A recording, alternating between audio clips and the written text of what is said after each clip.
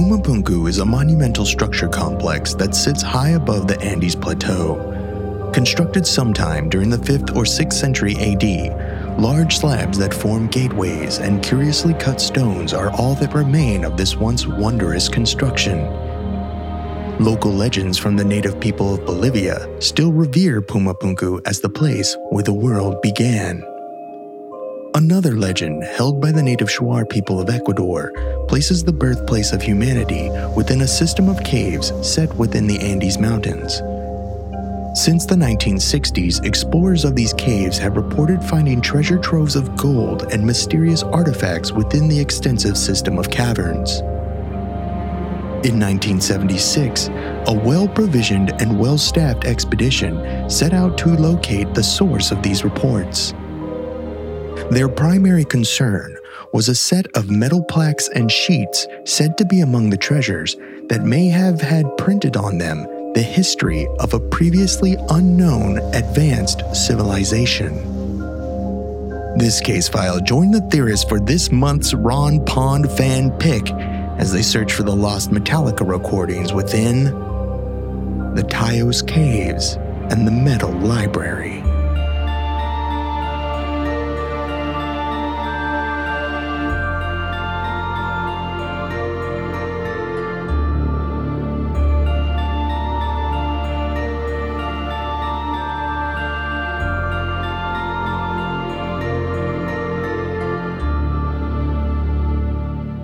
Welcome to Alien Theorist Theorizing, Case File 245, Taos Caves and the Metal Library.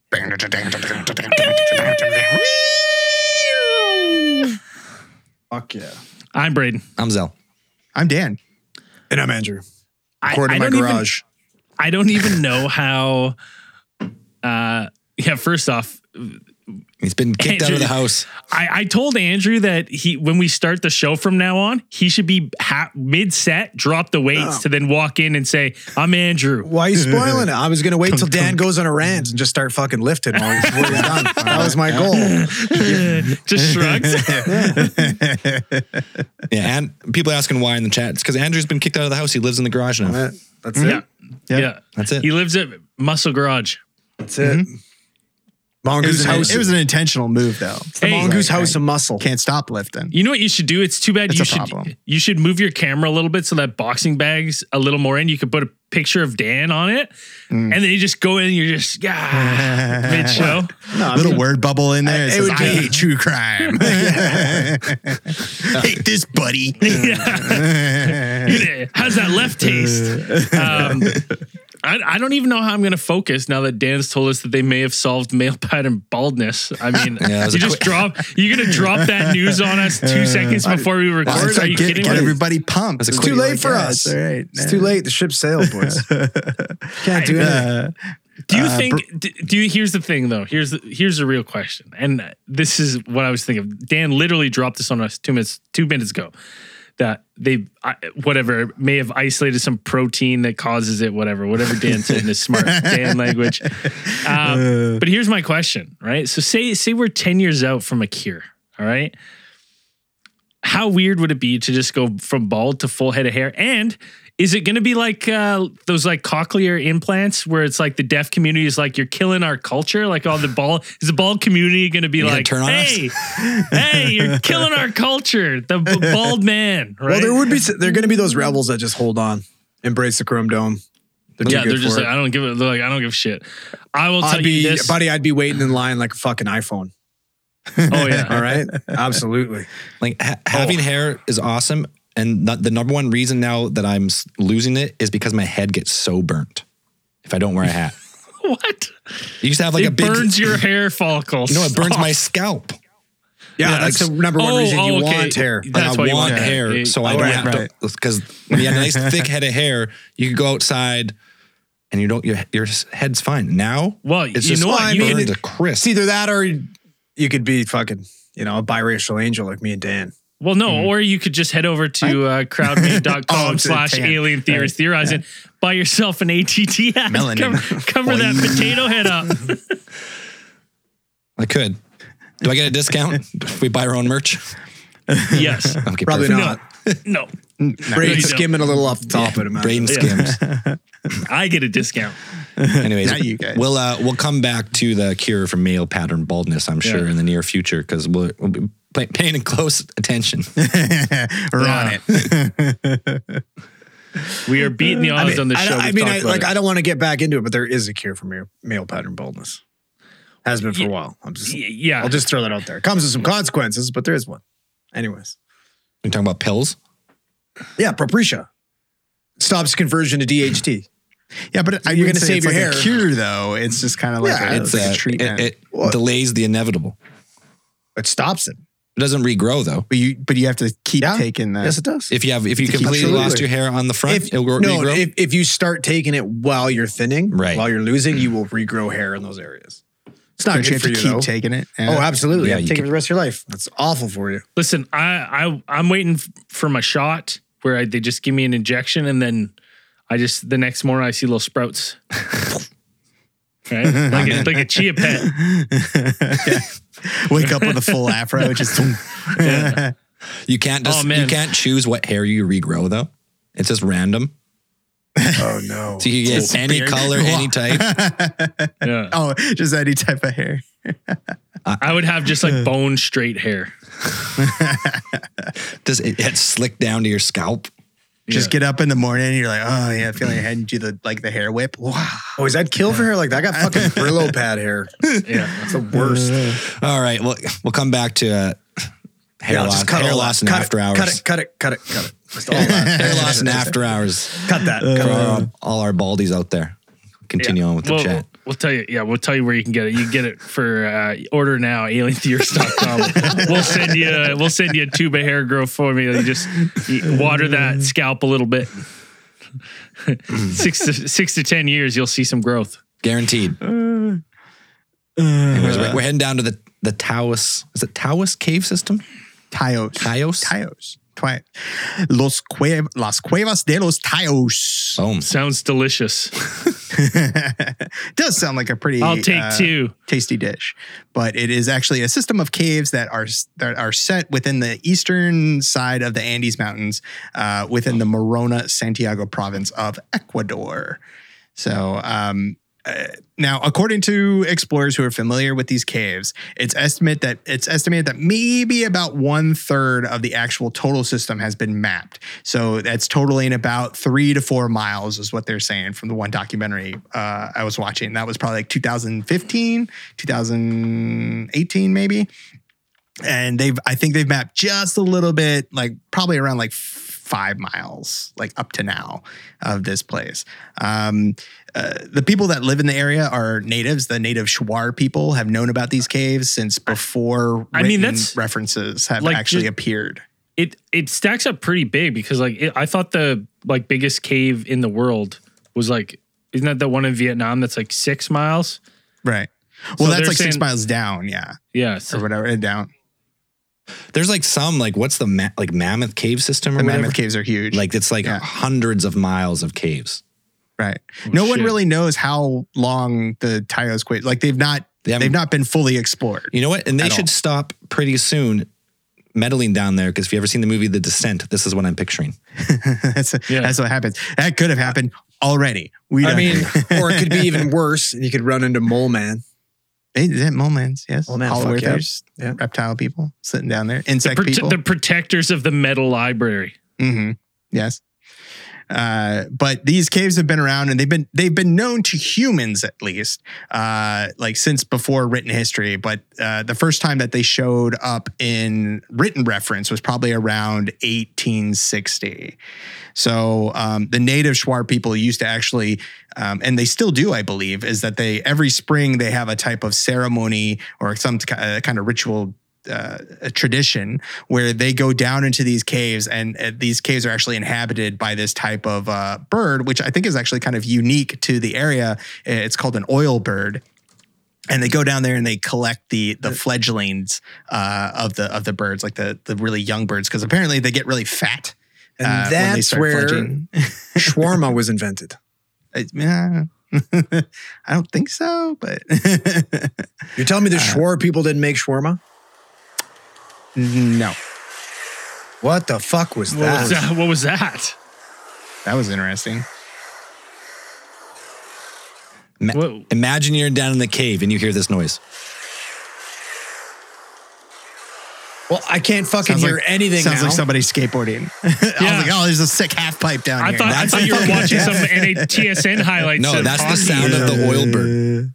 What? The oil bird. So you're in the. Oh yeah. So they do. Interesting thing about it is they actually navigate by echolocation. They're one of the few birds that actually do that. It's like bats. Yeah, like exactly like bats, but they have a certain clicking sound that didn't sound very clicky. Yeah, that didn't. Probably. That sounded like they're just going. That sounds like they're giving the goalie a fucking face wash there. That's exactly what that sounded like. Yeah, that's what they sound like. It sounds like a terrible noise. Yeah, it doesn't. I guess if that's the echolocation, it's not like a sonar sound. It's like a. There's a bunch of them in a group. Yeah, they are strange. They are weird looking birds. I guess they're related to nightjars. They are nocturnal. They can fly around, eat bugs, and do bird stuff. Bats. But so they live alongside bats, and so these caves anybody probably would have never heard about these caves until in 1973, everybody's favorite ancient alien theorist, granddaddy Eric von Daniken, published a book called Gold of the Gods. And Dan, is he your favorite ancient alien theorist? Yes. I noticed you said everybody. Yes. But off the top of my head, I've met him twice. You met his skin suit once in an elevator. Yeah, Dan seen him collapse in the elevator once, pretty much. I thought he was gonna die. And then we had the pleasure of interviewing him and other theorists on the Theorists in the Desert panel, where he proceeded to get quite angry at a couple of questions which we asked. He's a pretty cranky dude at this point, yeah, and maybe for good reason. We're not sure. We'll get drop the soap if you do it many times.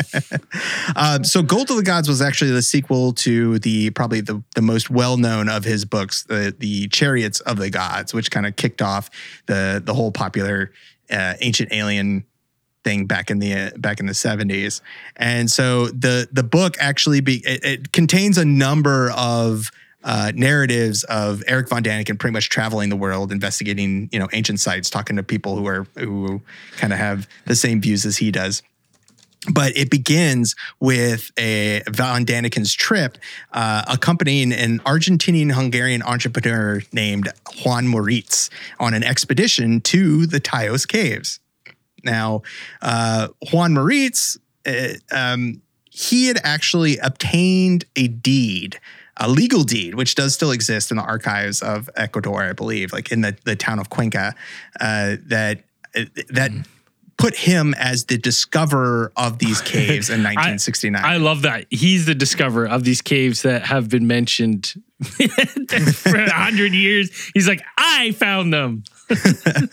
I have the deed. Yeah, but it still exists. Yeah, but didn't it like his uncle told him about these caves on his deathbed? So wouldn't that make his uncle the founder of these caves? Well, not the legal. Forget my uncle. I have the deed. His uncle doesn't have it in writing, as Juan Moritz does. He is dead. Yeah. So now Moritz on this paper. All right, he is claiming, he has these claims, and these are actual quotes from the paperwork. Now, is this paper written in crayon? It's written in Spanish, I assuom, but these are translations of it. And it's not written in crayon. It's like it's official, sealed, notarized, feather and everything. Ink. Feather and ink is what it was written in. Quill. Sorry. I have discovered objects of great cultural and historical value to mankind in the province of Morona, Santiago, within the boundaries of the Republic of Ecuador. The objects consist mainly of metal plaques inscribed with what is probably a resume of the history of a lost civilization. The very existence, which was unsuspected by mankind hitherto. The objects are distributed among various caves and are of many different kinds. Dope. So he goes on to mention about the types of objects that they were found in there. So the objects he found included stuff like these stone and metal objects of various sizes and colors, as well as probably the most interesting part and why we get the metal library part of the the podcast title, is he found these metal plaques that seem to be engraved with signs and writings. What about the lasers? Well, we'll get to that. Okay. We'll get to the lasers. Just checking. So foreshadowing. So having this actual legal document, this is what I guess impressed Von Daniken so much. And he had heard about these caves and he had went down there to investigate for his follow-up book, Gold of the Gods. He needed something pretty big. So he, and he went down there and he met with, he got in touch with Moritz, and apparently they set up a whole expedition between, I believe it's almost like in the book, it just sounds like it's just the two of them. It's just the two of them going down there. In a Land Rover. And some of the things that I read, the understanding that I kind of had of this situation was that perhaps Juan had approached the government and been like, listen, I found this. And they're like, all right, well, we will allow you to have this deed and we'll allow you to do an exhibition, but you need to get another person to go with you and we need some proof of it and then we'll okay it. That's a go ahead. So he approached Von Daniken at that point. And Von Daniken's like, hell yeah. Oh, you speak my language. Money. Yeah. There were some people even claiming Von Daniken didn't actually go on the expedition. And that he just... Look at him. I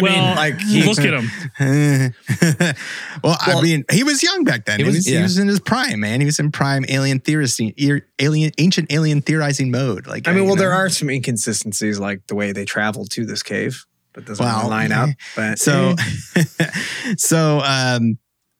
yes. So in the book, Von Daniken describes them taking a 24-hour drive in a Toyota Land Rover, driving up to these caves. Now, to get to these caves, most people, subsequent expeditions to these caves, it seems a bit difficult to get to these caves. There's no roads that go directly to these caves. It's pretty much like you have to you can drive. You have to drive for a while, and then you have to take a boat, and then you have to take a day-long trek, or maybe a 2-day-long trek. We're going to get to the next. We're going to get to a more modern one. But what they said in the modern one is you have to gain permission to enter the native people's lands.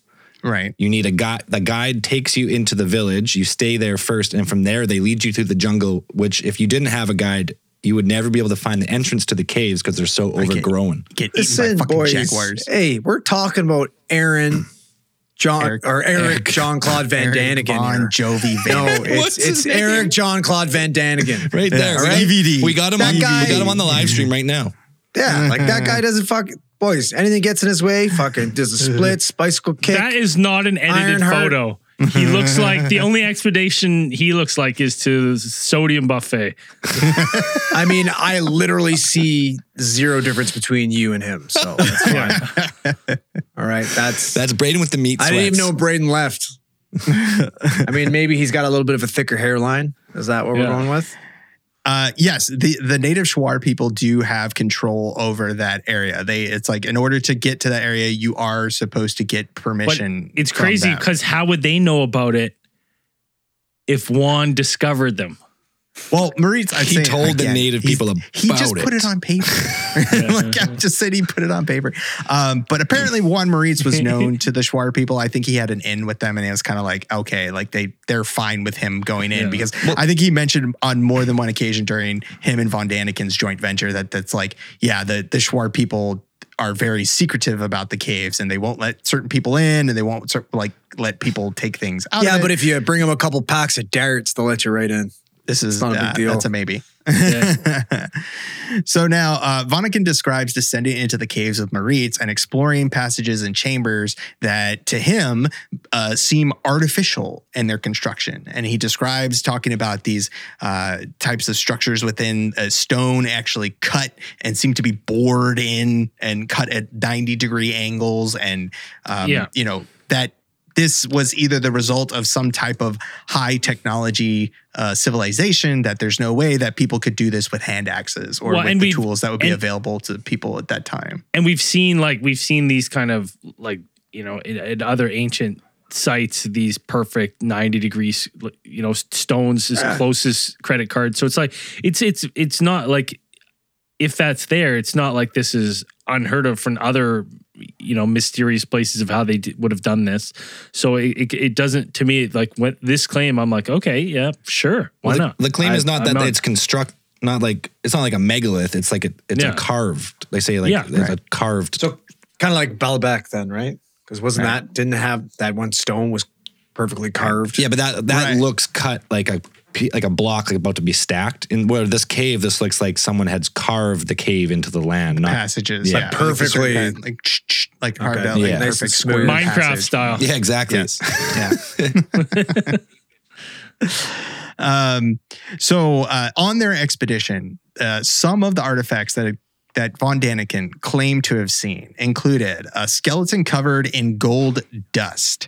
Like he describes talking about a human skeleton that was completely covered in some type of gold dust. Like did it have like a feather boa lipstick on? And And another thing that he said that probably one of the most impressive pieces was this. There was a table, a pretty sizable table with 7 chairs made of some sort of plastic-like material that he said felt as hard and heavy as steel. But did they each have individual names on them, like Sleepy and Dopey and no, but there were statues set behind these chairs, is what Von Daniken describes, and these statues were actually made from some type of solid metal, and each one was shaped into to resemble animals of different types. And he described shapes such as saurians, elephants, lions, crocodiles, jaguars, camels, bears, monkeys, bison, wolves. So elaborate stone carvings or metals. Interesting that there'd be elephants there, right? Like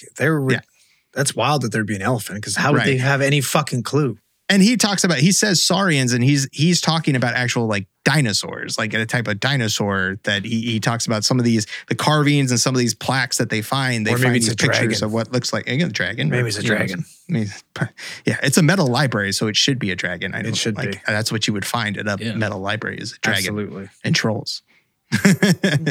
Like if you search like dinosaur carvings, there's like carvings around the planet that seem to resemble like stegosauruses and like weird creatures that you're like, how do these people even know this existed? And some people are like, Christians have been right this whole time. Is that what you're telling me? Quite possibly. The Earth 6,000 years old. The dinosaurs are not that long extinct. I thought the Christians say that the devil put the fossils there to fool us. Well, it depends which Christians you're talking to. There's a bunch of different types. There's a lot of different versions. Now, my Christianity is where Jesus is a white bread American. So what is that? Like I'm looking at one right now. It's at Angkor Wat. It looks like a stegosaurus. Oh, that one? Yeah. I don't know if we talked about that one before. We haven't done Angkor Wat yet, but that would be a great one to talk about. But yeah, there's so if either this is just some artist's rendition who there's like, no, it'd be cool, this type of animal. And they made it up and carved it. Or they knew about fossils way before that we. Or maybe they found fossils, right? Yeah, maybe. Well, you think about it too, because they probably wouldn't be that deep down either. It would be a lot easier to find, you would think, right? Back then. Well, it's not that. Well, I mean, it's not that. I mean, the geological time scale. It'd be the same amount. It's not like there's been that much sediment from these humans. You don't think so? If we're talking 65 million years plus, and it's only been like a couple thousand years. I mean, it's not that long, but. Well, I admit, it would be easier. Maybe not a lot easier, but a little easier. Come on. You didn't specify. Technically, yes. I'll get on your side on this. On this is not all fossils are that buried. Like they can be uncovered through like deglaciation or like giant floods or like a whole bunch of stuff that could like uncover fossils. So easier. So easier. That's what I'm saying. That's my case. Easier. I'll take the point. And so we get to the title for this discovery as the Metal Library. And so Moritz said he discovered in here, and he showed to Daniken, like in this huge room that they had. He found the unreleased Metallica with Dave Mustaine, the whole Kill 'Em All album. Those might have been in the back somewhere. He found the Iron Maiden album full with Tony Iommi. Or not Tony Iommi, sorry, Paul Di'Anno. Like, he found the good stuff. The stuff we've all been looking for, right? It might have been somewhere in the back, unreleased Dio, right? Yeah. They talked about there's huge stacks of gold and stuff. So those could have been somewhere. Gold records, in baby. There. Yeah. But besides those, the ones that made the biggest impression were these metal plaques, as well as millimeter thick leaves of metal. Now, each one of these, the plaques actually measured about 3 feet to 2 inches by 1 foot to 7 inches. And then each one of the leaves of this metal apparently had writing that had seemed to be stamped on it as if by machine. And then Von Daniken said this is like a huge amount. Like there's just all of these. And he asked Moritz like how many there are. And Moritz said he hadn't counted, but he estimated that somewhere there are around 2,000 to 3,000 pages held within this metal life, or pages of this metal material stamped with some type of writing or symbols contained within that room. Dude, so it's basically like some sort of like Library of Alexandria of like basically then, everything carved into these metal plates, which would be more impressive than that, because obviously they would have the foresight of like, hey, we need to put this on something that won't be easily destroyed and place it somewhere where, they're not easily going to be found or wrecked or damaged by weather. Now, did they not say not even carved, but like almost like pressed, pressed, like stamped down as if by like a machine, some type of machine? Yeah. All right. Now, I assume that Eric Von Daniken didn't bring any rubbing materials, like how people do like graveyard, they do like gravestone rubbings and stuff like that. He didn't bring any of that because he had a camera. Fucking Indiana Jones, bud. It's the first time I saw him. He had a camera, but Last Crusade. He had a camera and he was going to take pictures. He had intended to bring get photographic evidence of this thing, but Moritz discouraged him on several occasions, according to Daniken, of taking pictures because he believed that the flash from the camera would damage. No, stop! This is going to legitimize everything. We can't do this. All right. Well, we can't do that. Well, he believed that the flash would damage these metal plates in some way. Everybody knows that metal is highly susceptible. Well, no, he showed Von Daniken this picture of himself. He said, "Look what it did to you." Hey, it's going to burn those plates. Reverse camera flash. Is that what that is? Right. And Moritz also did mention something about there being some type of radiation within those caves that like messed with compasses and also probably would have made Van Daniken's face. That's why he's burnt. Radiation. Okay, and it also said that the radiation would probably make the negatives in the camera unusable. You wouldn't be able to see anything. Just would have ruined them. I would have been like, well, let's give it a shot. Absolutely. It sounds like Jean-Claude Van Dammeken's just fucking trying to, make excuses for not taking pictures. Now, after this published and came out in Gold of the Gods by Eric Von Daniken, like this kind of whole thing came out. That's like, this was something that you could tangibly take. Now, I remember like his first book, Chariots of the God, he talks about a lot of different places, the Nazca Lines. He talks about maybe like Angkor Wat. He talks about other mysterious places and these places that have been studied and seen, and you can actually go there. But the Taos Caves, this is the first time these had ever really been mentioned in this context and brought up about having some type of artifacts in here from a hitherto unknown civilization to be actually seen and interacted with. So as you could imagine, this made a pretty big splash within the kind of new age 70s movement that was already kind of in full swing, and people picked up on this and said, we need to go there and we need to see this. And one of those people was Stan Hall of Scotland, who is a veteran explorer of some type. And a pretty famous guy. Apparently had a pretty big pull with the British government at the time, because he put together a joint expedition of both British and Ecuadorian military personnel with the goal of investigating, specifically the goal of investigating the claims by Eric Von Daniken. Like Stan Hall was very much a believer. He thought they were going to go and find and validate the discoveries made by Moritz and Von Daniken.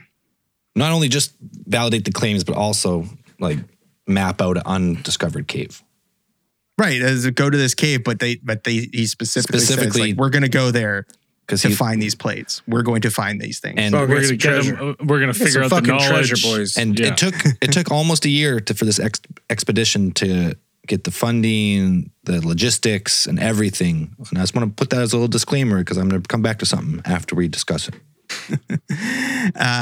And so on this expedition, you had about 60 participants, which included a number of scientists with specialists in various fields, such as archaeology, biology. You had 8 experienced British cavers that went along and were going to be actually tasked with exploring and mapping this cave system that they were going to go into, whether or not they found, the secondary objective besides finding these plates. But this expedition's missing one thing.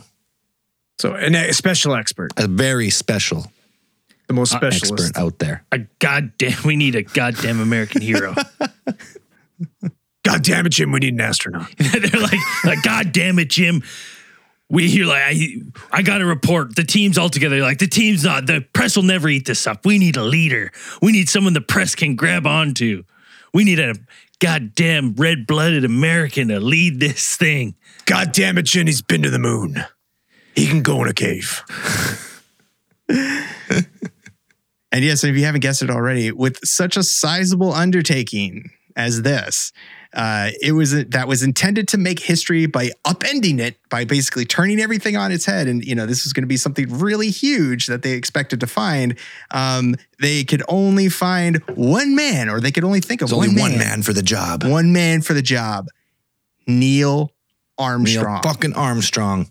First man on the moon. I'm not fucking joking. This is fucking nuts. What I heard obviously, about this. boys, disclaimer. Obviously, Lance Kincaid was busy. Yeah. Right. Yeah. All right. He's tied up. He's in divorce court. They landed in Ecuador, and he looked at the team and he goes, "This is one small step for me." And they're like, "Oh, okay, get over it." The crowd goes wild. It's just fucking wild, though.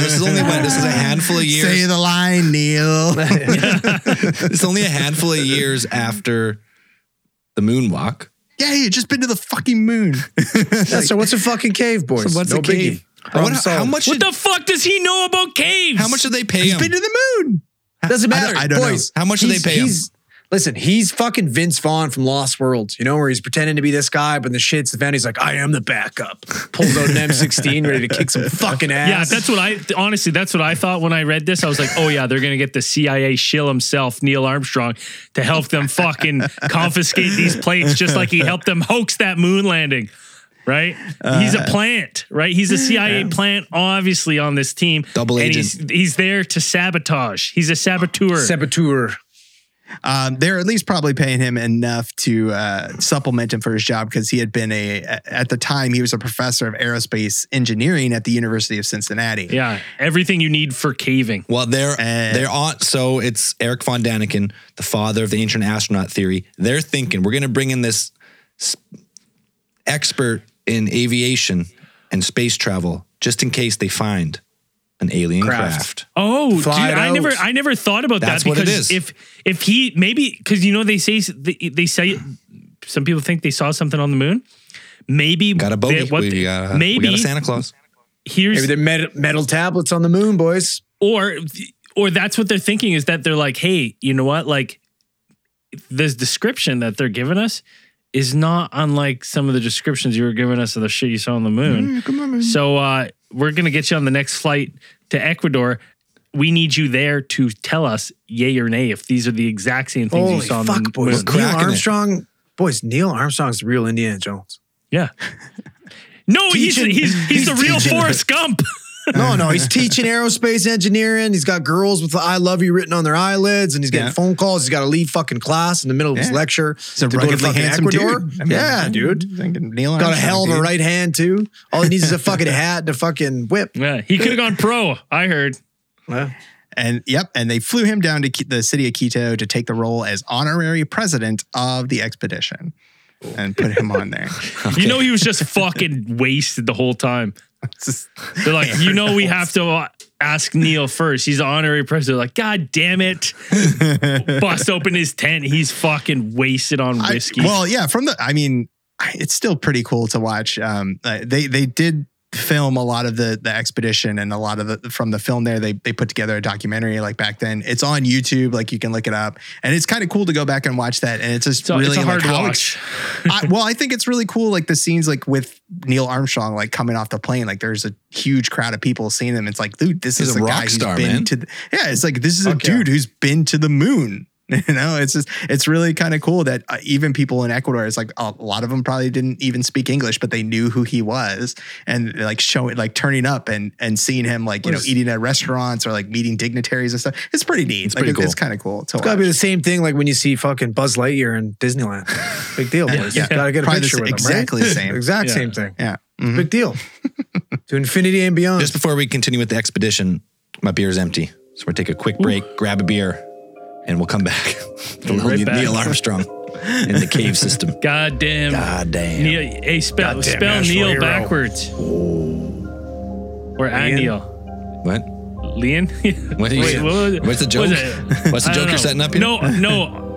Neil, they say Neil A, capital A, and then you spell backwards. Oh, alien. I get you. Just spell Neil backwards, Leon. Leon. Is that Leon? It's okay. All right. We cracked it. Fell flat. We'll be right back. We're back. So you've got the Moon Man himself, Neil fucking Armstrong, signed on to go explore and find these caves that contain the unwritten history, or the, unwritten history, undiscovered history of some type of advanced civilization. All they're going off of is Von Daniken's book. A civilization that took shelter upon the Younger Dryas impact, the fucking comet that hit the ice caps back, 12,800 years ago. This civilization took refuge in these caves and died inside the caves. What we're talking about here, that they're going to explore because they want to rewrite history, because this is a civilization that predates everything. I'm like, yes, then, like if what they're saying then in 1973 is like, it's like, or 1969, whenever they found it, it's like, oh, this would be crazy. But like now, if they came out and said that same thing, it'd be like, well, we have Göbekli Tepe. So is it around that time? Like we have civilizations that are earlier and earlier and earlier that we know nothing about yet.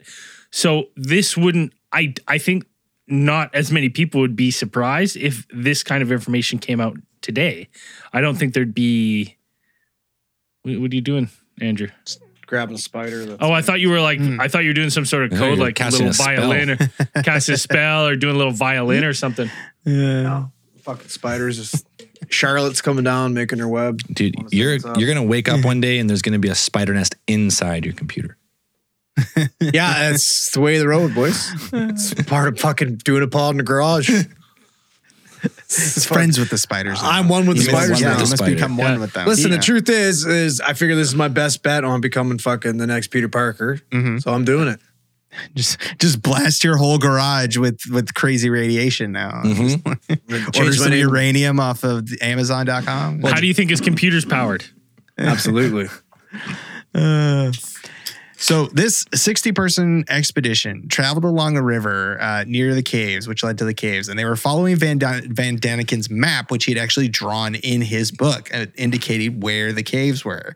So they had to take books. They had to take boats to get there.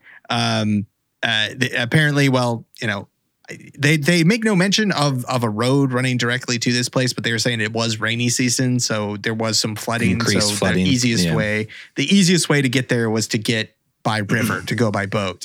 So they took their boats up there, and then they trekked through the mountains. They've got a lot of great footage of them just like schlepping, generators. A lot of B-roll of walking. That's the Fellowship of the Ring, just trucking over the they were ridges. hauling some stuff up those mountains. Like that was, yeah. Well, didn't they ended up hiring like helicopters to fly in like supplies and stuff because they were there for a while. Which also made me question because like when I read that, it was like they were trekking and they had helicopters resupply them as they were trekking. I'm like, wouldn't it have been easier just to get the helicopter to fly you out and drop you off?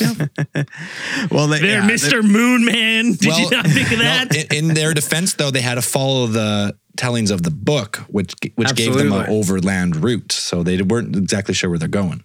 Yeah.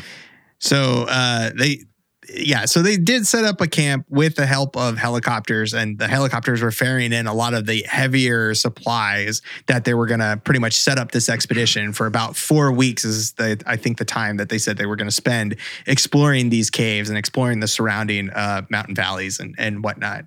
So the caves were located by the expedition, and they were assured that this was the correct caves because they found the remains of Juan Maritz's original camp from 1969 there near the caves. So like this was it. They weren't lying. He went. Yeah.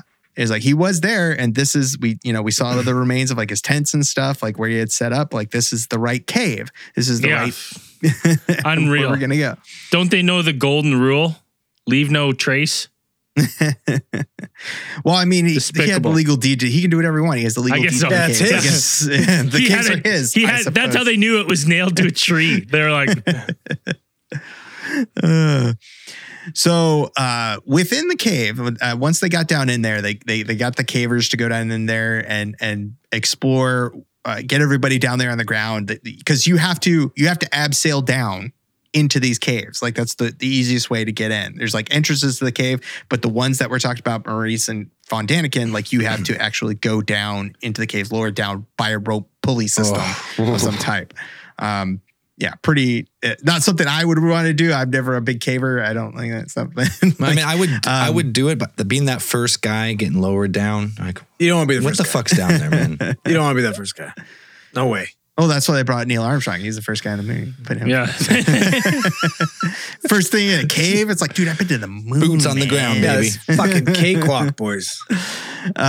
So within this cave, they were further validated in their knowledge that that this was the right cave because they found natural formations that were in line with Von Daniken's descriptions of what he saw. They judged them to be natural formations. They didn't like they there's looked fucking strange. Rocks and bats and shit. Yeah, and it was a lot of stuff. Muggy in here. Same place. It's got to be. Place. It's exactly the same. But what really kind of set it for him is they found the lintel structure that Von Daniken had described and claimed that could only be shaped by artificial means. And if you look up the Taos Caves, it's a pretty famous, I forget what it's called off the top of my head, but it's a specific formation. And it is very strange. Like it's cut like golden like arches. Startings of a corridor, and it's cut. It almost looks like it's been cut like almost in 90-degree angles. And they found that, and they're like, this is what it is. I think it's called Hall something. Like it like one of the formations or one of the caverns is named after Stanley Hall. Like when they went down there, they actually named it after him in honor of the expedition that they set out there. So that must have pissed Perez off. People who aren't familiar what a lintel is. So a lintel is a support like above a door. It's a little green bean thing. That's what I thought. Vegetarian seed, right? Lentils. yeah. So a lintel is like, well, I mean, in framing, like the technical term is a lintel, but they actually call them headers too. But it's pretty much just like you have an opening, and above it you need something to support. Someone did his schooling. All right. This guy was a carpenter. He doesn't even know what it is. Can't you just call it wood like the rest of us? I put the wood above the door. It held it up. It's all good. The above door wood. The above door wood. The good shit. You know the one. But so once they explored throughout these caves, got to mapping them and stuff, they couldn't find any of the mysterious objects that had been said to be made of metal or any sort of strange materials. They found the lasers, obviously. No, they didn't find the lasers. They didn't find the lasers? I don't know how much of it. I know the laser thing is part of this, but I think Von Daniken in his book, he says these things must have been shaped by lasers, or he was afraid of taking a picture. There's something in the book where he says I was told they were guarded by lasers, like total fucking entrapment style. Well, he says in the book I heard Jean-Claude Van Damme again was doing the full fucking Catherine Zeta-Jones, where she's fucking dipping under these laser beams. Yeah, that guy. It looked like he got fried by a couple. Boys, listen, if you look up hypertension in the dictionary, that face is there. That is the international sign for high blood pressure. That guy looks like he's gonna fucking blow up. He does mention in his book having a kind of like a fear in the back of his head that perhaps these riches, fear of type 2 diabetes. Is that what he's fucking complaining about? Because that's what he looks like he has. He does mention that he had a kind of a fear of perhaps that these riches and these artifacts would be guarded by some type of laser defense booby system. traps. Yeah, he does say that. I was thinking riches in like the food was too rich. Right. They just, I mean, I chalked it up to them. Just he kind of obviously, Braden, by that picture, he's not scared of rich food, but all right, he's not counting calories. No. But of those objects, the numerous and like countless riches, 2,000 pages and whatnot of these artifacts that Moritz had shown von Daniken in these caves, the Stanley Hall expedition didn't find hide nor hair of these artifacts. They didn't find anything. Well, it's pretty simple, Dan. It's pretty simple why they didn't find it. Exactly. So the book comes out 1969. It's 76 or like 74 and 10 something. No, it's because isn't this the expedition in 73? This is the 76 expedition. Oh, 76. Okay, so it comes whatever. It comes out in 73. 73, yeah. So there's 3 years before the release of the book and by the time the expedition gets down there. So who's to say a smaller, more organized team, heavily funded by some secret organization that's trying to hide the truth, gets down there, loots the cave ahead of them, takes all remnants of all the artifacts out. Well, and let's not forget this on your point there. Juan himself, the man with the deed, if you don't remember, he had gone there a full year before taking von Daniken back, right? So a full year had passed between the time where he had been there and seen these things. And he only went once, right? Yeah, and got the deeds and brought von Daniken back, right? So from von Daniken going to 1976, what is that, like 7 years? Why wouldn't Juan have gone and taken these things for himself? Right? Or hired a third party to go and extract. Why has he got to take it? He owns it. Yeah, he's got the deed. That's why you would take them out. It's all his. Well, yeah, but why would he take von Daniken down there and to be like, oh, weird, everything's missing? No, this is it. He had to. No, this is it because we're in 76. So we have years and years of UFOs and ET theories and abductions. There's all the stories of the Men in Black or some organization that seems to try and cover up this either ancient aliens or aliens visiting now or whatever the situation is. So we have 30 years plus, we have 30 years since Roswell at this time. So this organization now is very sophisticated. Many layers deep, let's say. The book comes out. Like, oh shit, another secret's been revealed. Let's get down there. They go down, they just get rid of it all. And then when they spend all this money, this huge expedition you got fucking Neil Armstrong he's the poster child of this expedition. And then when they go down there to expose it, find nothing. It throws more dirt on the theory. What about the Schwarr people though? Wouldn't they know? Wouldn't they have reported a bunch of people? Maybe they never really explored the caves that well. But they would have had to go past those shore people to get there, wouldn't they? Whatever they got neuralizers. I don't fucking know. Zap their memories and walk in. They have magic powers. They have something. They got KGB psychics that can erase people's memories, dude. I love the idea of bringing in Neil Armstrong just to fucking. Just to like, hey, this is the most credible guy we know. He's been to the fucking moon. He didn't see anything. Nothing's there. But forget about it. But he says he didn't see anything. Maybe he did. Exactly. Maybe this is like an Admiral Byrd situation where right where they come back and they're like, yeah, there was nothing there, and they're like, why'd you suffer losses? What about everybody else? Right? What about how everyone many people else? Were involved? Why would everybody else cover it up other than maybe there's not? Maybe there's other people saying it, but they're nobodies, right? They're nobodies, and you got Neil Armstrong being like. Nothing. And if that team was that Hall guy also said there was nothing there. Yes, but if they're plants to get this, like they were the team that went and extracted stuff, and they go, nothing was there. These guys are liars. There was nothing, and they're like, it was all there. What do you mean? And they're like, nope, sorry, couldn't find nothing, not a thing, not a shred of evidence, nothing, nada, zip. Right. So everybody was in on it. Because then they're embarrassed. Then it embarrasses Juan and Von Daniken, right? They're not taken seriously, right? And you tells me Von Daniken's got thick skin. No, that's what tells you that? His blood is at the surface. Yeah. There's not a lot there. No, I'm saying that they didn't have to be in on it. Like they're not covering up. They went there and there was something. I'm saying they went there. They took it out. It was not there when they got there. It was already been removed. That seems more likely to me. It's already been removed. So they got there. They're like, oh, there's nothing here. Like this is seems like such a fucking big operation that would have to happen with no one being like witnessing it though, right? Why would it have to be a big operation though? Because those tables and those chairs are made of some type of material that was heavy than steel. They went in and they took helicopters to get there. They went in with some high directed energy weapons and they melted all the stuff down and they slurped it out with a giant fucking.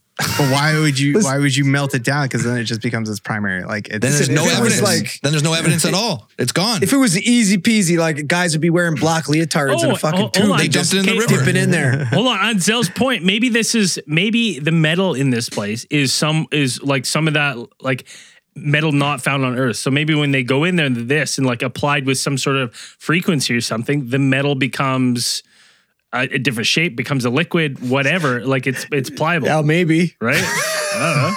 Maybe, man. And then they slurp it up with the HVAC truck. But then how do you get it? Okay, now explain to us how they get it back into its original form with all the printed text that it had on there. Well, they didn't melt it all down. They took some of the tablets out. Maybe just need why would you even take this stuff out if you're just going to melt it down? They had to melt the really heavy stuff. They couldn't move it. The tablets they could take out. Because they're just fucking their tablets.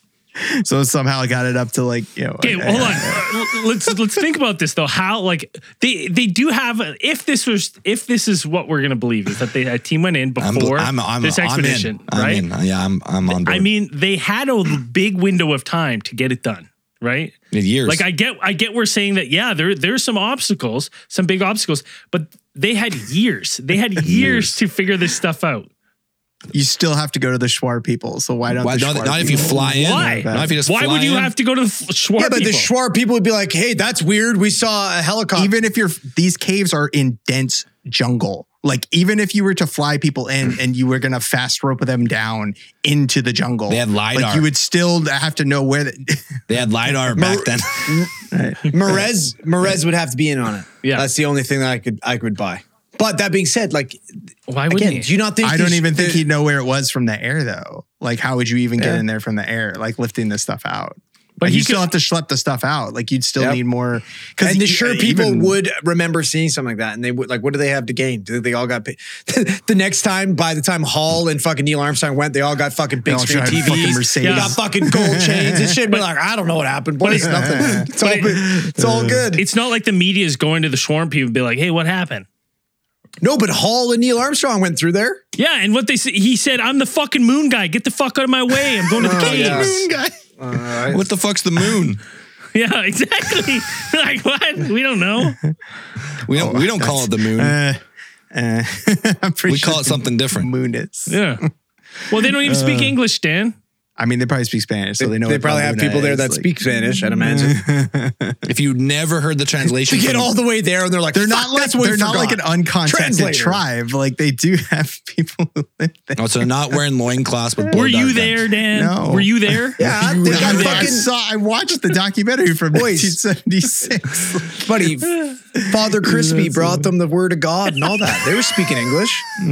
Right? No, Spanish. Or Spanish. Or maybe Italian. No. Yeah, but Father Crispy was a white dude. Was he? He's a red dude. No, that's not Father Crispy. I'm talking about Father Crispy. Daniken's not Father Crispy. Oh, sorry. No. All right. Well, okay. Well, we'll leave the hypothetical for now. Yeah. What the fuck are we talking about right now? So, Braden's talking about melting space metal. Like, I don't know what the fuck is going on there. HVAC it out of there on a porta potty truck.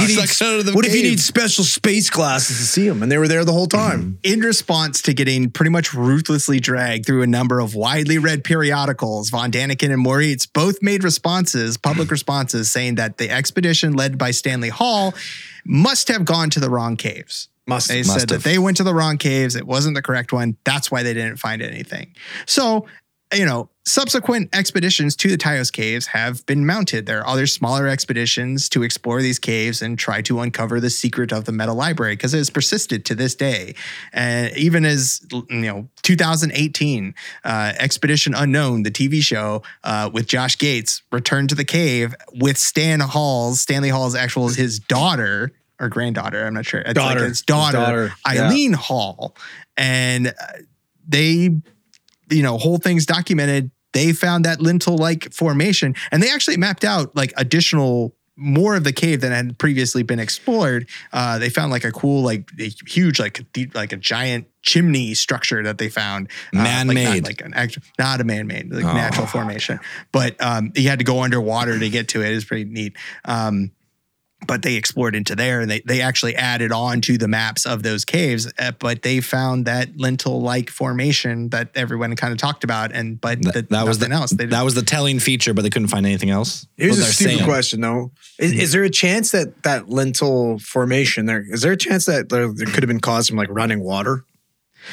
The smoothed out by water that was flowing down there at some point. If you take the explanation that they give within on Expedition Unknown, talking about it's a geological formation that it is it's formed by layers of sediment that actually just come off. So you have different layers of sediment laying on top of each other. It's sandstone. So sometimes these parts will break off and pretty regular formations and making it look artificial, but it's actually just a natural formation. Well, all these caves are built in sandstone, which is very easily eroded. Malleable? It's eroded. It's very easily eroded.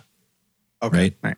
But they had there was a bunch of cool stalactite, stalagmite formations in the cave itself, thousands of years of water, calcium, whatever, falling down. Just you had these huge structures that are pretty neat. It says caves are cool. I don't want to go into a cave. I don't really enjoy caves. But I'm it is pretty neat to see.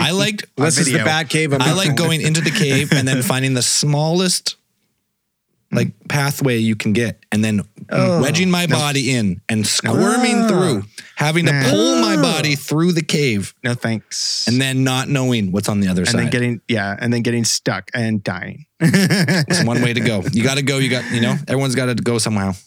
It's got to be one of the worst ways to die. Slowly. And it's even more intense when you do it while the cave is submerged in water, which is what me and Braden did in Mexico one time. Was a really bad idea. Yeah, looking back, I'm we're lucky we didn't die. Hey, do you think that cave pops up somewhere? I don't know. We should dive under and find out. Just shredded by barnacles. Shredded by barnacles. Shredded. Pull me back. Pull me back. We mentioned before the name Father Carlos Crespi, who is actually, to go into a little bit about him, he was a Salesian monk who was born in Italy in 1891, and he had studied anthropology at the University of Milan before becoming part of the actual clergy. So as a Catholic priest, he was assigned to the city of Cuenca, Ecuador. And so for 59 years there, he participated in a number of humanitarian projects among the Ecuadorian city, as well as the native tribes surrounding the area, which included the native Shuar people. Now, he established things like an orphanage, educational facilities, all of that kind of things. And he was seemingly well-liked by the people of Cuenca. And so his relationship with the people in Cuenca resulted in a number of residents bringing him items and supposed artifacts from the jungles. They knew that he had an interest in these kinds of things, talking to him about the history of the area, folklore, these things. He's educated in the area of anthropology, and he would pay small handouts for the gift of the items. Often generous with the objects that he would, and he was often generous with the objects that he would accept. So he amounted this large collection of figurines and pottery and carvings. Somewhere around, they said when it all totaled, it was something like 50,000 pieces. Jesus. That were in his collection. Now, 25,000 pickle babies. Probably half of those were probably pickle babies. There was a lot of shrunken heads. There were, yes, those were among those things were actually shrunken heads. He had elongated skulls. He had a whole bunch of shit. A lot of skulls, not just elongated, a lot of skulls. A lot of skulls. But some of the more interesting items were reported to be metal plates with curious designs carved or stamped onto them, and their description bore a resemblance to the thin metal leaves that Moritz said he had discovered in the Taos caves.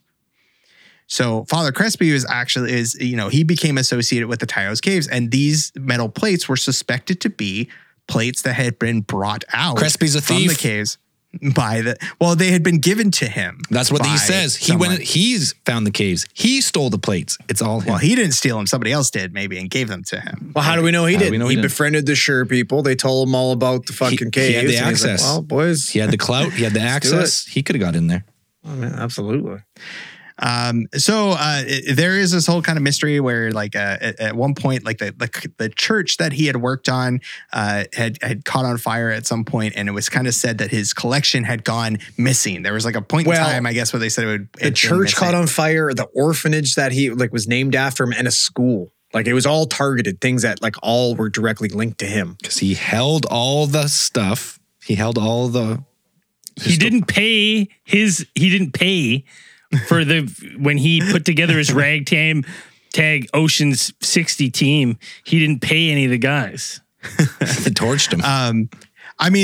They have.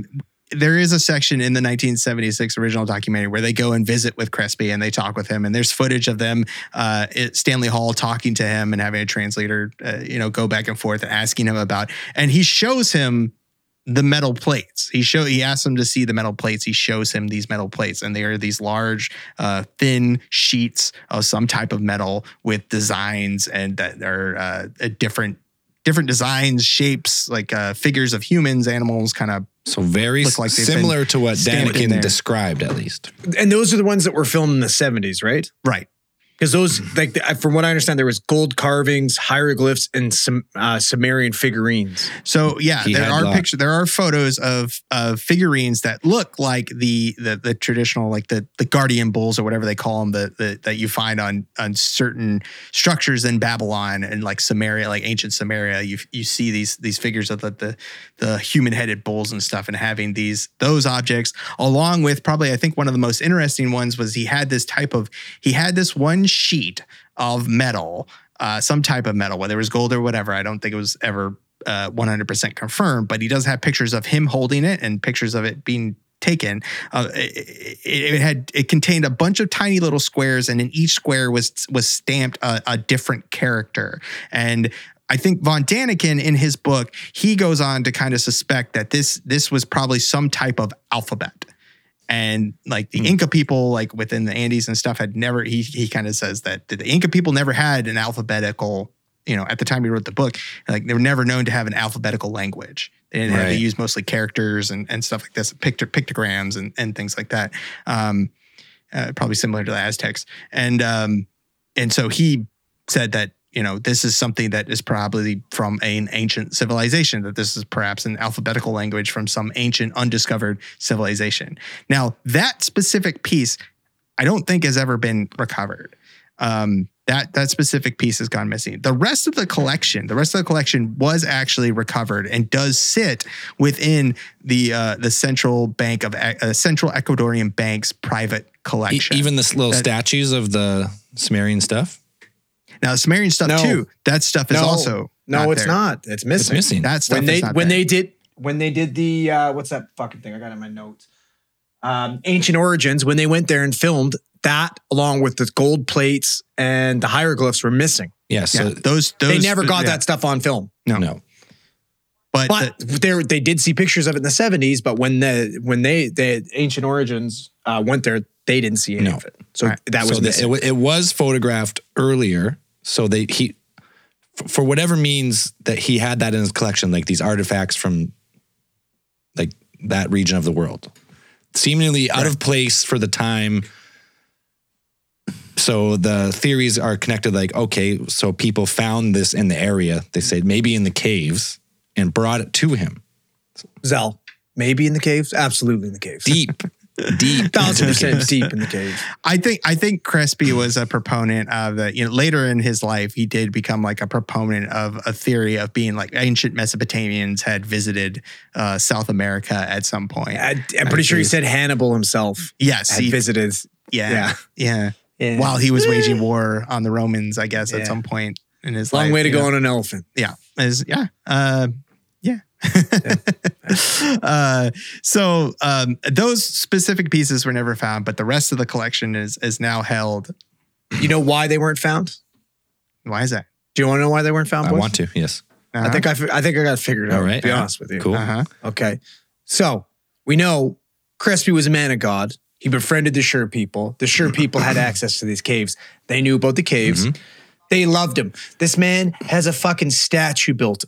And I forget the name of the city, Dan. The starts with a C. The name of the city that he lived in. Crispyville. Crispyville. Yeah. Basically Crispyville. All right. They loved him. They loved him. They've been petitioning to have him a fucking saint, all that type of shit. This guy's the fucking man, all right? He befriends these people, all right? He's an anthropologist. He loves history. These people start bringing him these artifacts, and they see how excited he gets from it. And they're like, you know what? We know where to get more of these. We're going to get more. We're going to bring more. And by the time, this guy's got his whole museum set up, and he's got all these beautiful artifacts that he loves. There's film taken of them. We have evidence of it in the 70s, supposedly, right? So we knew he has it. Okay. All of a sudden, he has to sell his collection to the central bank. Now, technically, he's a man of God. He's a father. He doesn't own this museum. Who owns it? God.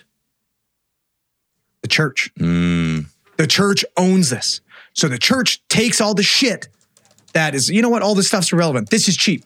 You want to know where all the fucking gold tablets and the hieroglyphs and all that shit is? Vatican. It's in the fucking Vatican archives. That's I'm telling you, boys, for sure. See, and I like that theory of like, so after Juan,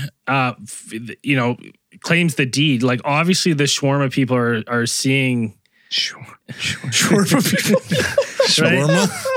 Right? Obviously. I tried making that joke earlier and it did not land. I don't know why it's funnier when you said it, but it's good. When the shawarma people, they see him going in there and they're like, hey, what's all this? What's this guy? Like, maybe we should check some more of it out. So, maybe they just started funneling this stuff out, like you said, right? Over the course of, when he comes back with Von Daniken and then leaves, and there's, that big window, they're just funneling stuff out. Maybe right? Maybe Crispy isn't as good of a guy as we thought he was. And basically, he's like, hey, he taught them the word of God. And he's like, hey, you want to be saved by God? Bring me these fucking plates. That's your way to fucking God. Right? That's your salvation. Or he got one and he sent it to the Vatican. They're like, get them all.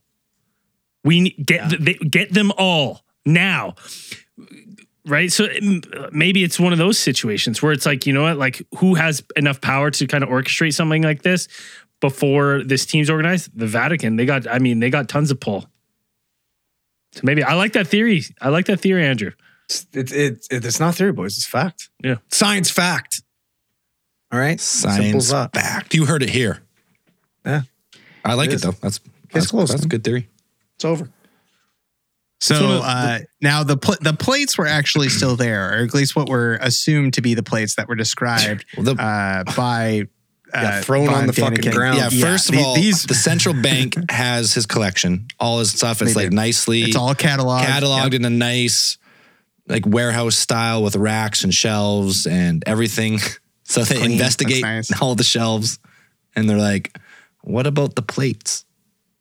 And they're like, oh, the plates. Oh, yeah, we got another storage room for the plates. Yeah. And the guy he opens the door and there's one in the way and he just kicks it out of the way. Yeah, they're over here. Fucking shit. But honestly, the way they're just obviously, I'm not exaggerating, they're strewn out around the room. They're all on the ground and stuff. It's literally they took what they wanted from it and threw the rest on the fucking ground. This is true. God fucking pooched it, right? Those were judged to be fakes or inauthentic. These sheets of metal were just modern day metal, either aluminum or tin or something. This is a fucking California license plate. What the fuck is this doing here? You pull them up and you look at them, you're like, I would be like any third grader. It looks like some of them look like you took a piece of metal on a table with a rock and then hammered a design into it, flipped it over and went, here you go. Yeah, someone spent time making these, but I don't think they were. They'd been around. I wouldn't say they're the work of an artist. No, at least in the Expedition Unknown, they do I think it's not these ones at least. Spectrometer. Not the ones they found are works of an artist at least. No. Okay. What about this though? What about this? Let's say like on that same token that the shawarma people were bringing these things down to them. Sure. Shawarma. Maybe they were. They're the shawarma people from now on. Yeah, maybe they were. No. I don't think they'll mind. They were banging, right? They were like, oh, he likes these, and they're like, maybe they're getting a couple bucks tossed their way.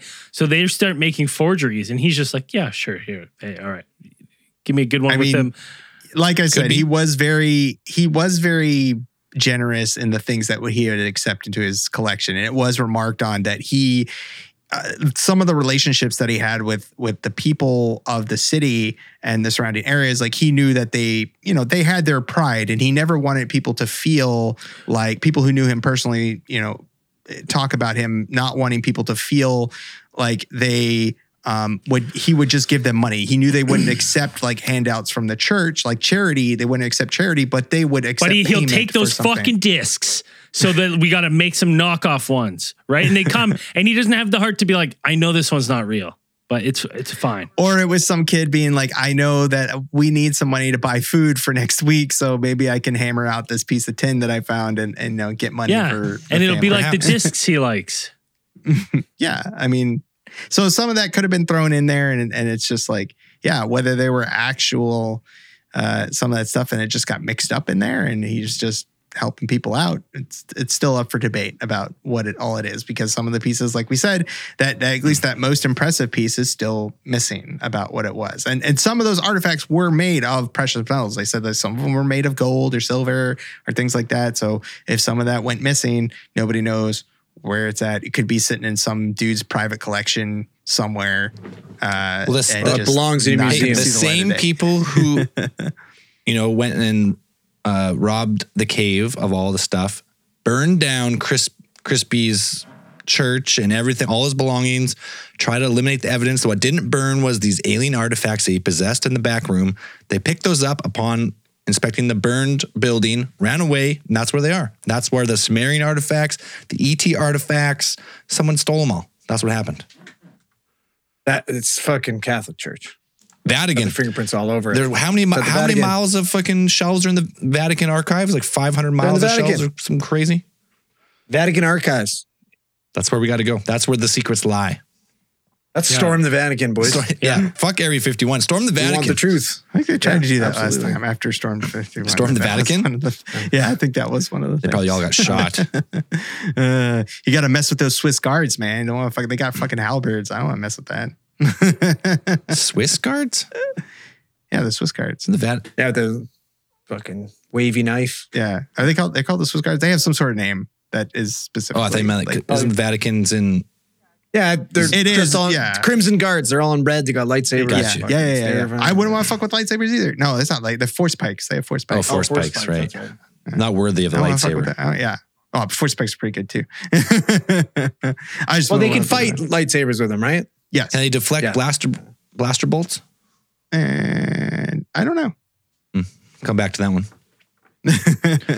Yeah, so that's what I think. I think that maybe Crispy did have a lot of these artifacts that maybe were from the cave, and the same people who initially stole most of the stuff from the cave maybe burned down all the shit, took the rest of it. Off they go. Left the shitty plates, the forgeries. Took the recipe for dark matter and interstellar travel from those other metal plates with them. I think we solved it. I think that might be it. I think that's it. Case closed. Consider that a win for the boys. Chalk it up. Put it on the board. The caves themselves, if you just look up the caves, like the formations, they're really cool caves. Yeah. Top-notch caves. Top-notch. Not the biggest cave network, but really cool caves nonetheless. Yeah. Real popular with the splunkers. Yeah. I'd splunk in there any day. We'll splunk around in there. Dan's coming. We'll send him down first. And I will hang out outside. Andrew, would you go splunking? Probably. I feel like you guys would probably pressure me into it. And I'd be like, I could do this, no problem. And I'd be in there and be like, this fucking sucks ass. Yeah. Complaining the whole way. Yeah. I'd be like, I hate this. It's hot and shitty. It's just feet of 3 feet of bat guano that you're stepping through and just chock full of bugs. No, I don't think it would bother me that much. I'd probably do it. You got those whip scorpions and stuff in there too. Like bugs. you got those things going around in there. Anyways, he changes his mind. Yeah. Anyways. Well, pretty soon you're going to be Spider-Man, so the arachnids will not bother you. Here's the thing. I feel like people like me and Dan would excel in the cave environment. Yes. Right? You guys would be ducking, your backs would hurt. Me and Dan would be fucking clipping around full speed. The first thin spot, I'm stuck. I'll be like, okay, well, let me know how it is, guys. Yeah. I'll wait for you here. But that is the mystery of the metal library, and whether it is still there or it was trapped in some type of, temporary, temporal, dimensional thing and just winked out of existence. It was teleported back to its home planet. That's a good theory too. Yeah, it was there. They weren't lying about it. Because why would they lie? Yeah. Why would they lie in their book? They disturbed the temporal bubble that it was held within for preservation, and once it popped, it. We do know why they would lie, because fucking Jean-Claude Van Damme admits to why he lied. He does it in the Playboy. God damn it! I hope someday you get to call him that to his face before he did though. At some point. No, I'm saying I hope you get to call him Jean-Claude Van Damme. Like, oh, Jean-Claude Van Damme, nice to meet you. Like, that's who it is. Isn't that his fucking name? Pretty much. No. Close enough. But no, he did admit to exaggerating his claims in his book. In this book? A Playboy interview. Yeah. Yes, so there was a 1978 interview in Playboy magazine where he was Danica wasn't in Playboy, was he? Oh my God. No, this was back when you could say that this is back in the day that you could read Playboy and be like, I read it for the articles, because Playboy used to have pretty good articles. I actually went back to try and read this one because I got an old school catalog, but the fucking pages were stuck together. So I couldn't get the interview. But he did have a pretty. The interview kind of raked him over the coals. Like, they really got into him. And, this is a classy magazine. You can't have scumbags like Jean-Claude Van Damme in it. And asked him about this and told him that Moritz denies ever taking Von Daniken to the caves. Like, it is alleged that they had some type of falling out, that Von Daniken published his book and he was making money and Moritz didn't really get the credit that he was owed, or he felt like he got slighted in the deal, and that they had the type of falling out. And then Von Daniken accused Moritz or said that Moritz was denying these, that they had ever went there because the Ecuadorian government was going to have him assassinated if he let out the information that these things they actually did poison him, but he never died. He just looks the way he does now. It looks like he's always just continuously dying. And in the interview, he is asked specifically about the Taos Caves and about his experience there. And when they kind of grill it and they kind of dig into it and talking about it, he did say that he exaggerated a bit, and he said that it is in doing so, he was kind of doing it in the tradition of what most authors do. When you're not doing pure science, you can add some type of dramatic effect. There's a cool German word for it. Dramatische. Scheiße. No. Scheißenkampf der Spiegel. It's like dramatische Effekte is what he said. And you can, he says that he exaggerated a lot of it, and he may or may not have made it up. Like, that's I think one thing that a lot of people forget about Von Daniken is that he is a convicted criminal. This is true. What was he convicted of? Fraud. Yeah. I think fraud, yeah. He spent time in the slammer. Yes. For a little bit. And then I think his dad, bailed him out pretty much. Like, his family got him out and then secured him a couple positions here and there. About whatever. Like Dan was saying, he kind of fell off the map for a while. Yeah. Von Daniken has had a long and storied career. He is, a fraud. Of that. And he got busted for impersonating the Human Torch. That's the worst. Flame on. Oh, man. Are you sure? Hey, we're just doing this because he was disclaimer, he was a fucking asshole to Dan and Zell. Nah, I mean, he was. He was a fucking dick to you guys. So fuck him, red bitch. A little bit of a. You know what? And now that he's done with aliens, it's going to be nice to see him as Red Hulk in the Thunderbolts. Here's his history of crime. Ready? Yeah. Yeah. And he had a criminal record. He was convicted of theft at 19. Mm-hmm. He left school after that. So it took a short stint in jail. Then he became a hotelier. Right. A hotelier, I guess. A hotelier. A hotelier. Yeah. Then convicted of embezzlement. All right. Took another hotel position, stole money there too, falsifying records in order to obtain tens of thousands in fraudulent loans to finance his interest in space aliens. Yeah. And then he would be convicted of embezzlement and fraud yet again, serving a year in prison. Yeah. What age? At this, it does. He's pretty young. He's still in his 20s in that last. Yeah. So at this, he's like 24 at this time. He's spending a year in prison. It's honestly, the frontal lobe isn't complete. It's honestly, no. We'll give him a break. It's a little mind-boggling to me that he's as revered in our space as he is. Because just quick round table here, how many of you guys convicted of a criminal offense? Anyone here? Zell? No, nothing. Andrew? Dan? Nope. No, Have I committed criminal activity that would legally... No. Hey, whoa. We're talking found guilty in the court of law, my friend. No, definitely not. Right? No. But what I'm saying is, like, when you have someone that's zero, like, I would give someone one. Like, you know what? Like, you're 19, you get caught stealing. You got a theft under. Sure, you've changed around. You're like, that was embarrassing. I don't know why I did that. You know, me and Zell could have been busted a whole bunch of times at Zellers stealing hockey pads when we were kids, right? Those fucking road hockey pads are expensive, man. Yeah, we're not bad people. Talking about, boys, the lowest price is law. You never get a better deal than you will at Zellers. Well, Come on. we did. Yeah, we did. Yeah, free 99. Yeah. But what I'm saying is that, like, you know, like, when you have a pattern of this criminal behavior and like getting caught, it's like you're like, I hate to say it, Von Decken, you're a piece of shit. Right? I hate to say it. You're a piece of shit. And then you cut, and then you just scream at my friends when they're trying to do a panel to read the Bible. Go fuck yourself, Von Decken. Hey, no, he's a red bitch. So, yeah, it's been said. He's pretty much. I think he has a permanent chip on his shoulder. Is kind of what his deal is. And it's because, like we said, he's before, a red bitch. Well, the whole ancient alien theory, like that dropped off. Like in the 80s, like 80s, 90s, that whole thing kind of dipped off. And so did he, because there was no more fucking money to embezzle. He dropped off the radar for a long time until Ancient Aliens popped out. And then it's like, boom, like, hey, you remember from the ashes. Remember what I wrote? Coming back.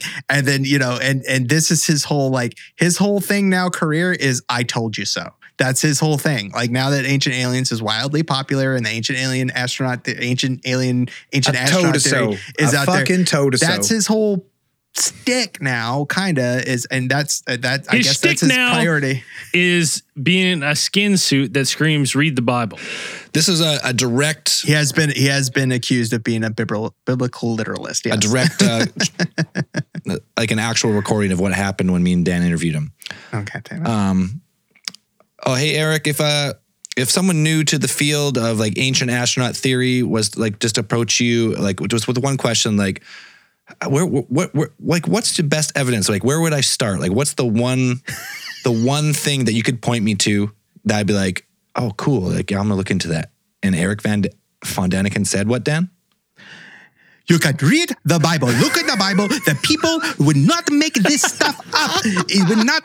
They would be in the Bible. They would not write it down. They don't have the imagination to come up with these types of concepts. This is in the Bible that they say that the angels came down and that they are on this and they were aliens. That's pretty much what he said.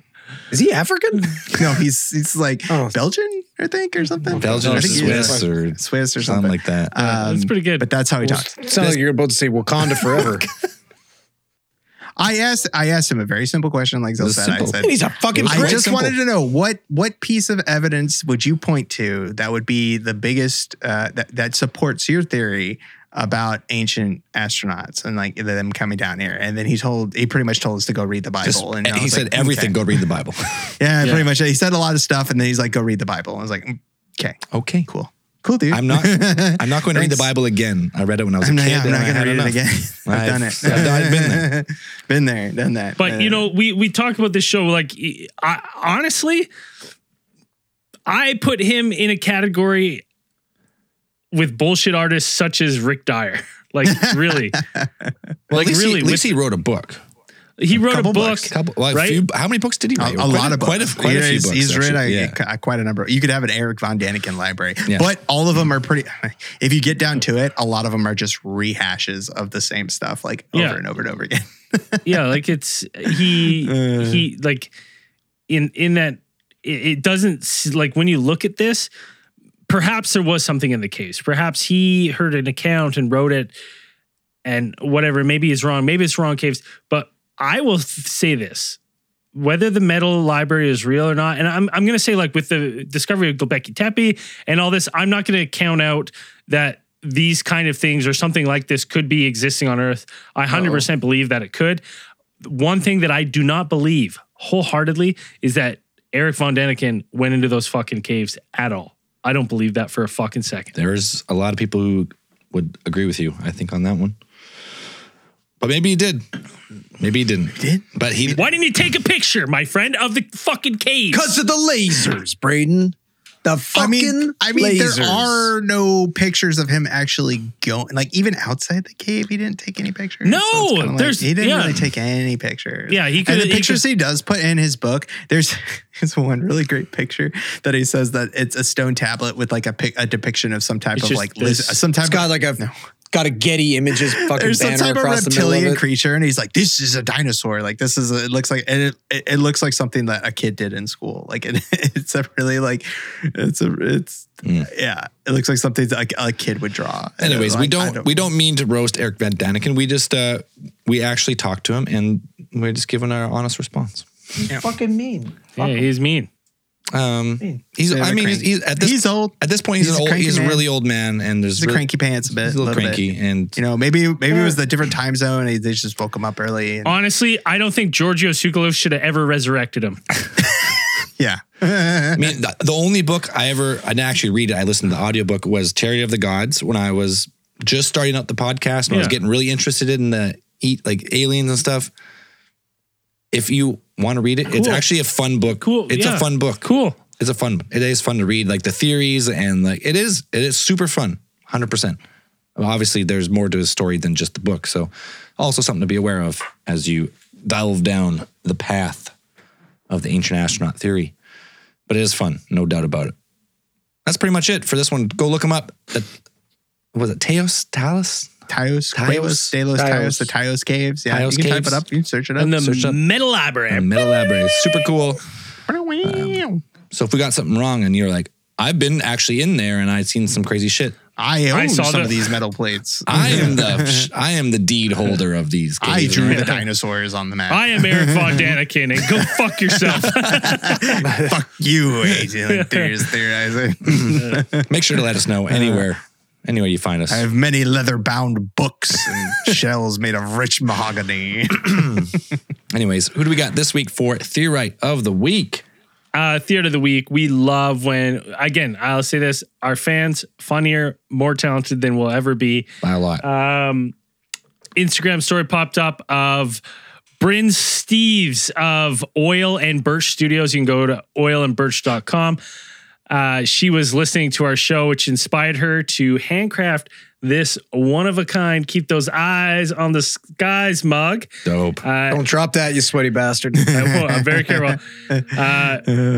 So as soon as I saw it, I had to have it. So I made a little deal with her. But Bryn Steves, thanks for listening to the show and getting inspired by it. And inspired by the possibility, wading through the BS and making a dope-ass mug. So you are the Theorite of the Week. And go check out Oil and Birch on Instagram. Just Oil and Birch. Oil and Birch. All right. And if you're not supporting the show and you want ad-free early access. Wait. Hold on. Stop the music. Stop the goddamn music. Yeah. I forgot one thing. Before we get into this, it's August. I forgot it's August now if you're listening to this. We got a ton of new merch on the merch store. If you want a Pickle Baby, you wanted that kind of stuff, that's all gone. But what we got a one-of-a-kind Bepsi shirt. We've got one good price. Number one good price. We got to Keep Those Eyes on the Sky shirt. We've got a couple new hats that you're going to love. Dope hats. And if you're a Patreon subscriber, we now have one item every month that's going to be Patreon exclusive that you get at cost. No profit to us for being a Patreon supporter because we thank you. And you're going to love this month's variant. It's a variant on the Keep the Eyes on the Sky shirt, except it says Gui-Chan, and on the back it says never too big boy for those China lanterns. It's hilarious. And that's available on patreon.com/Alien Theorists podcast. And I think it's just it'll be Alien Theorists, but Alien Theorists, and the links will be live August 1st. Can I push the button? Yeah, Boom. push the button. If you're not supporting the show, and you want early access, ad-free, you want to support your boys, support your favorite show, you know where to go by now. AlienTheorist.com. Click the support link. Takes you to Patreon, the Supercast. I think I mentioned on the last episode, 660 episodes of something. Are on there. There's a whole bunch of crazy shit on there. So if you're looking, you've exhausted the content, you've gone through twice, there's a lot more. You're missing out for. And some people are like, I don't want to support because, I don't like subscription. You don't have to support for a lifetime. You can cancel anytime. Yeah. A month at a time, 2 months, totally up to you. This month's newest supporters, we got Alan Fermani, Varen Viondu. That's a cool fucking name. Jules Galowa, Rana Jones, Ty H, and Mythic. Probably a remote viewer. Just thinking about it. And as we always say at the end of these things, keep those eyes on the skies. See you in after hours. Peace.